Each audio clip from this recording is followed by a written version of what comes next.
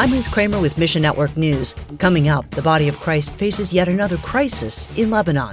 Then later, believers meet needs in the name of Jesus on the southern border of the United States. We'll unpack that story for you in just a couple minutes.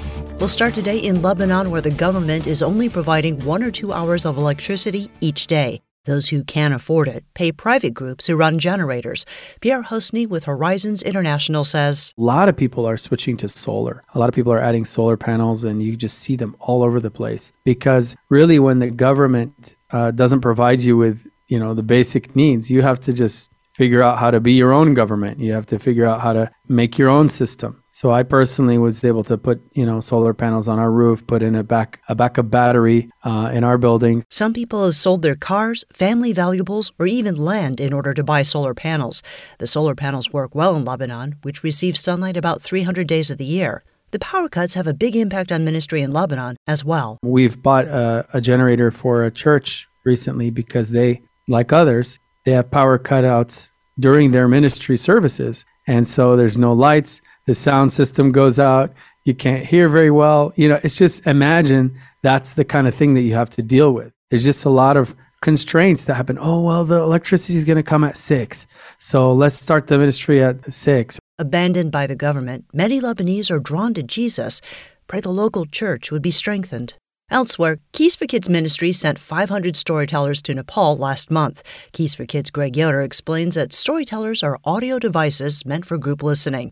They're preloaded with scripture and Keys for Kids devotionals. There are so many in Nepal who need Jesus. We thought this was going to be a great opportunity for the church to just dig into the Word, especially since many of the people there are illiterate. Everything went well at first. We started seeing some of the storytellers being distributed, and we're getting pictures back and lots of smiles on people's faces.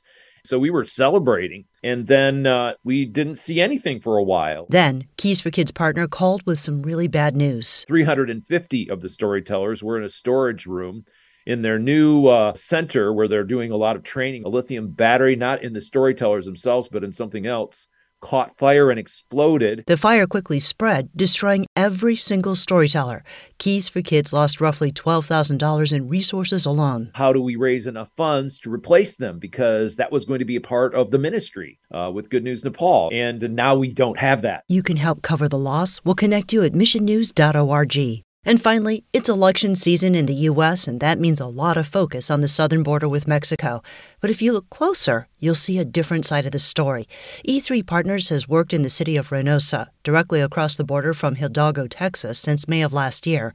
Claudia Adame, the EVP of Hispanic Global Mission, says, what we do is demonstrate God's love by listening to the stories, interacting with the kids as far as puppet shows or singing or something that kind of gives them and their parents a respite from their journey, from the experience at the camp. E3 Partners works with several local churches, sharing God's love in both word and action. Initially, people were in those camps for quite a few months. So we had an opportunity to disciple them long-term, help develop leaders where the several small churches were started in that refugee camp because we did have the time. But recently, probably the last 2-3 months, things have accelerated quite a bit. So instead of people being there a few months, they might be there a few days. And it gives them just a break from all that bit of a chaos that they're living in. E3 had to shift their strategy, sharing God's story with small groups of people. You can help even if you don't speak Spanish. Get the details at missionnews.org. Mission Network News is service of One Way Ministries. In the Middle East and North Africa, where it's difficult and dangerous to follow Jesus, isolated believers risk everything to live out their faith. This month, Sat7, a Christian satellite television ministry to the region, offers a free prayer guide that provides specific ways to pray and shares the stories of Christians who can't freely worship. Get yours when you click on the banner ad at missionnews.org. That's missionnews.org. I'm Ruth Kramer.